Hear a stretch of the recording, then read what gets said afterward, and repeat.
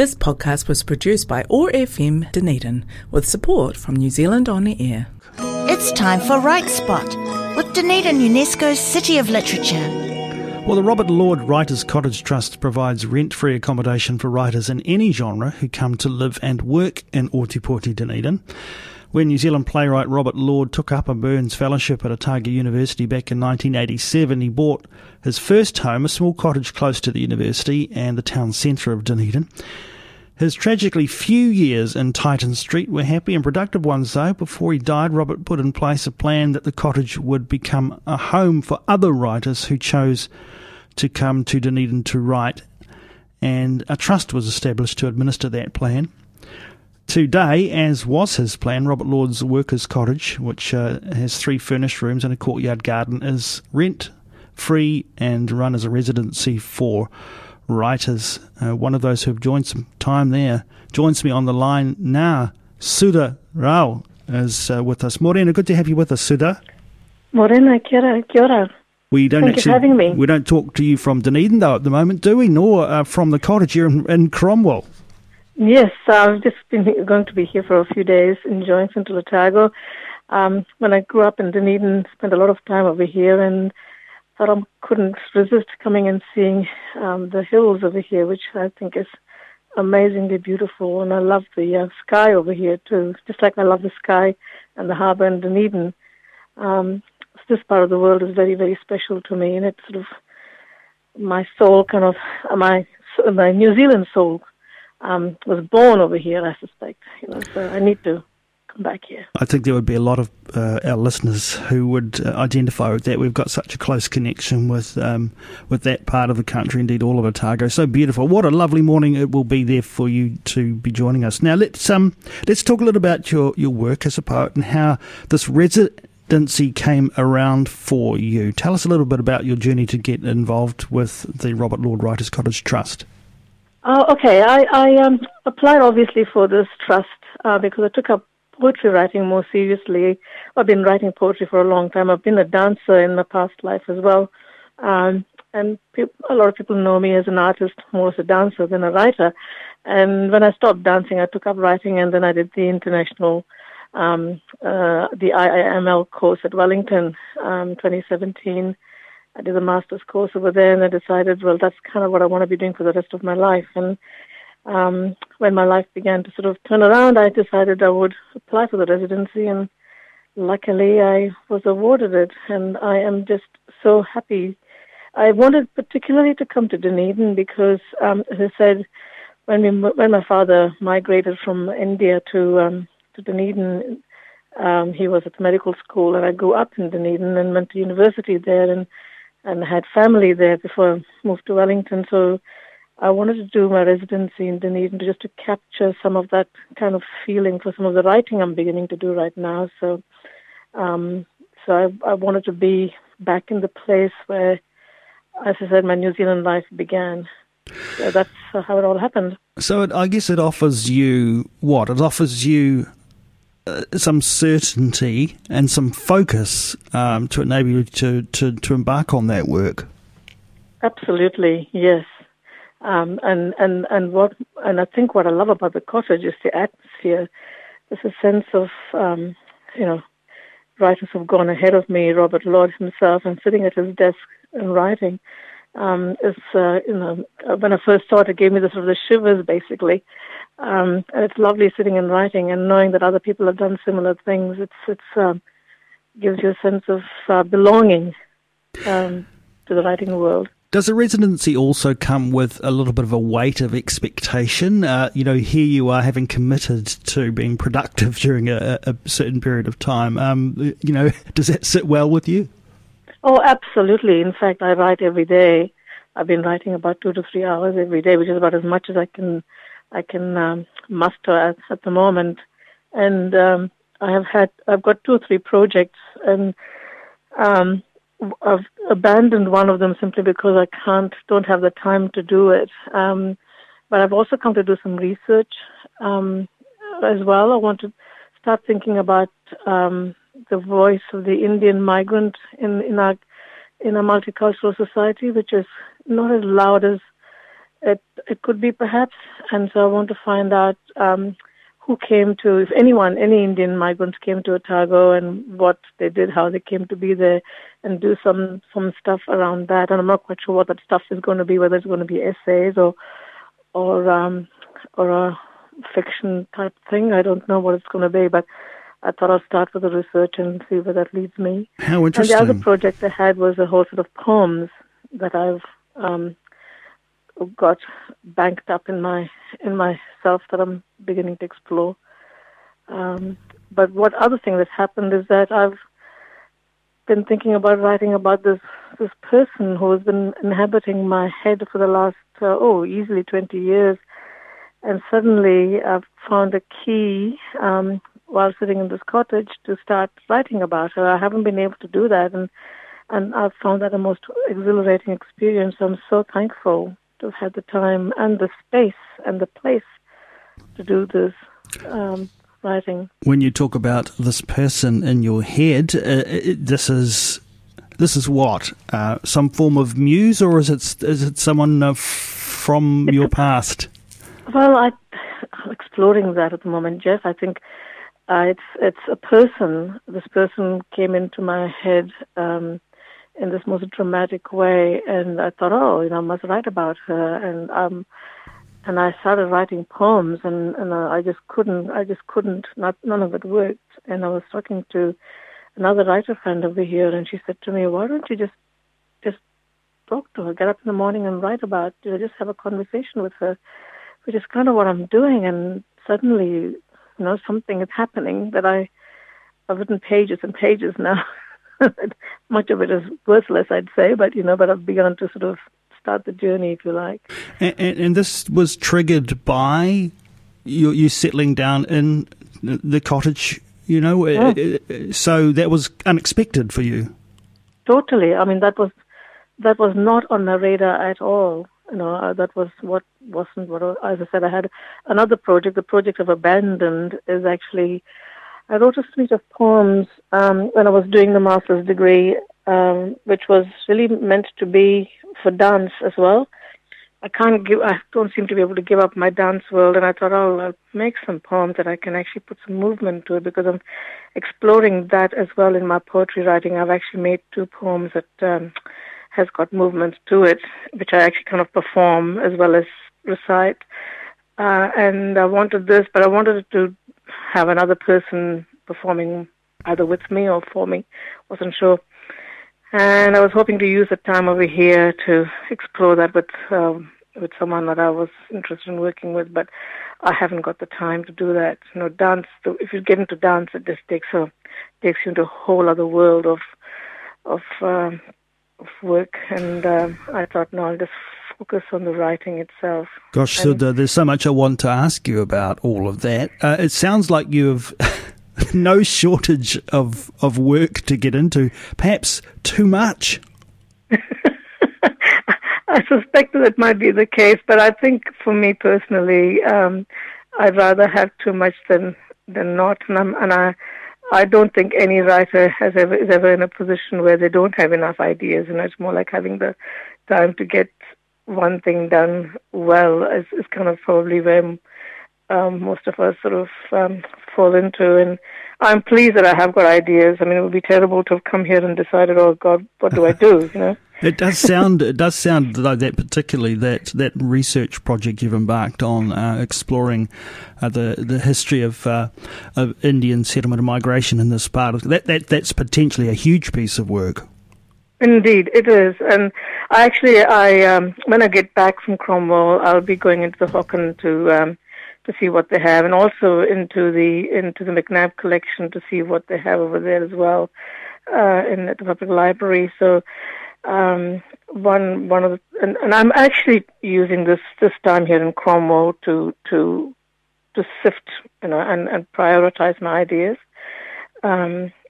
because I need to do that. Otherwise, I have a feeling I'll be coming back to Dunedin one way or another, simply because now I've made some connections, and I have just so loved being back in Dunedin. I just love that city, and it gave me, it was a refuge for me from having been taken from a life in India to here to Dunedin, and so for me, that city is always going to be. And I know I support. I'm not even a big rugby fan, but I support the Highlanders when they play against anyone. How long is the residency, Sudha? I'll be here until the 22nd of December. I leave. We travel back on the 22nd of December. I could have had it for slightly longer, but Christmas means being with family, and we didn't want to be, away from them at that time. So. I did want to explore with you also this thing you've touched on, the connection between poetry and dance. I did wonder if there was one, and clearly there is, given that you've talked about the two being combined for performance. Have you always seen and felt that connection between the two? Yes, I have. I mean, the thing with dance, and especially the style of dance that I learned, which is a South Indian classical style of dance, where music and dance are very, very closely aligned, and architecture as well, because much of our dance thinks about space, your body in the space in a very architectural kind of a way.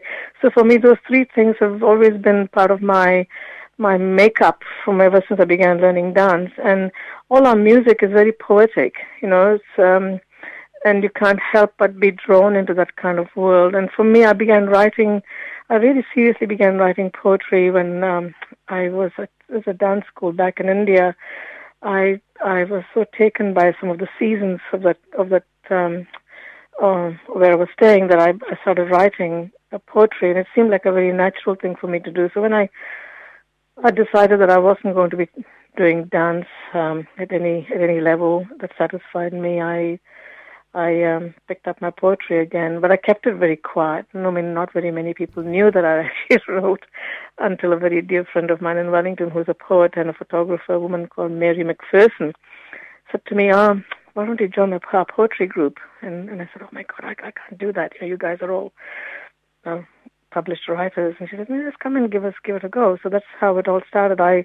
We've been doing it now for a good 15 years. We're a group of poetry writers, women writers, and we call ourselves Meow Girls.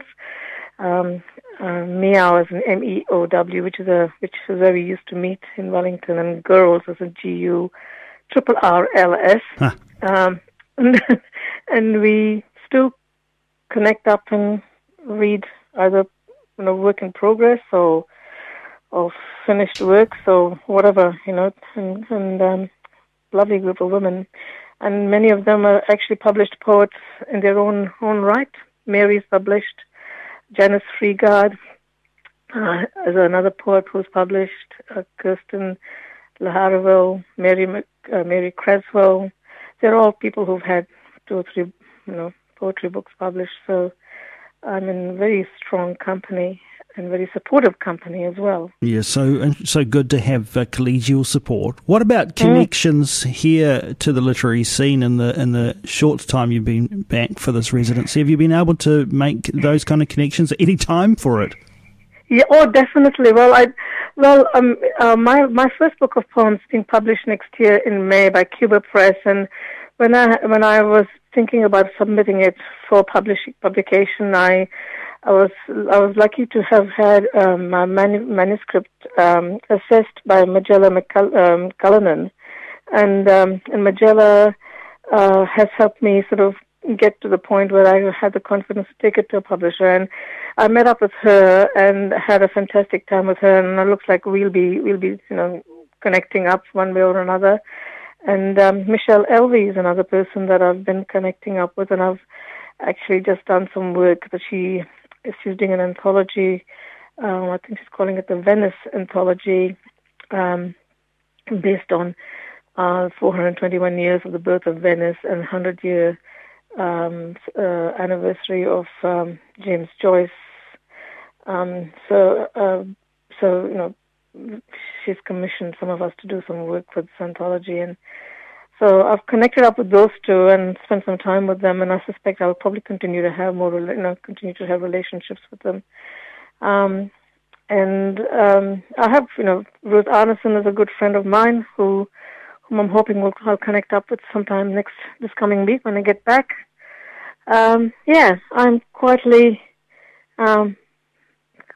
building my little literary world connections in Dunedin, which will mean that I will come back for one reason or another. So that's another byproduct of a residency, right? Anywhere in the world, that's what you would hope would happen. Yes. And they're such generous people. All of these people I've mentioned are all incredibly lovely, generous, and exciting writers. They write beautifully as well. So it's I feel really honored to be able to make these connections and link up with them. So when you wrap up this residency later in the month, what do you hope that experience will have added to your professional work? Well, I guess I have very little expectations of anything other than just having enjoyed meeting with people and having the opportunity to write and write with a kind of a clarity and honesty that most writers are always seeking to achieve. And I feel like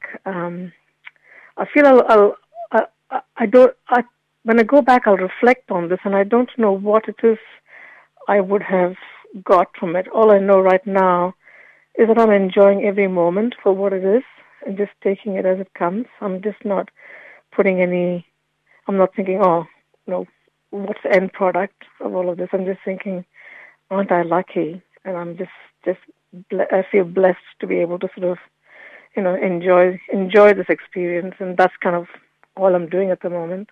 I'll let you know what I think I've got. So wonderful to talk with you, Sudha, this morning. And it would be wrong of us to leave you without asking you to share at least one of your poems with us. So would you do that now and tell us about it? Oh, sure. I wrote this poem for my master's degree, and this is one of those poems that just kind of came out, and it's very much a Dunedin poem, and it's a poem that I wrote remembering what it was like to come to Dunedin, and I think it's my first, the day we entered the house on 75 Union Street, which is where we stayed when we first came, because my father was given a place to stay as a research fellow. So this is called, we never ate, not the salads like we eat now. I eat now, but our salads are very different. And this poem is called Making a Salad.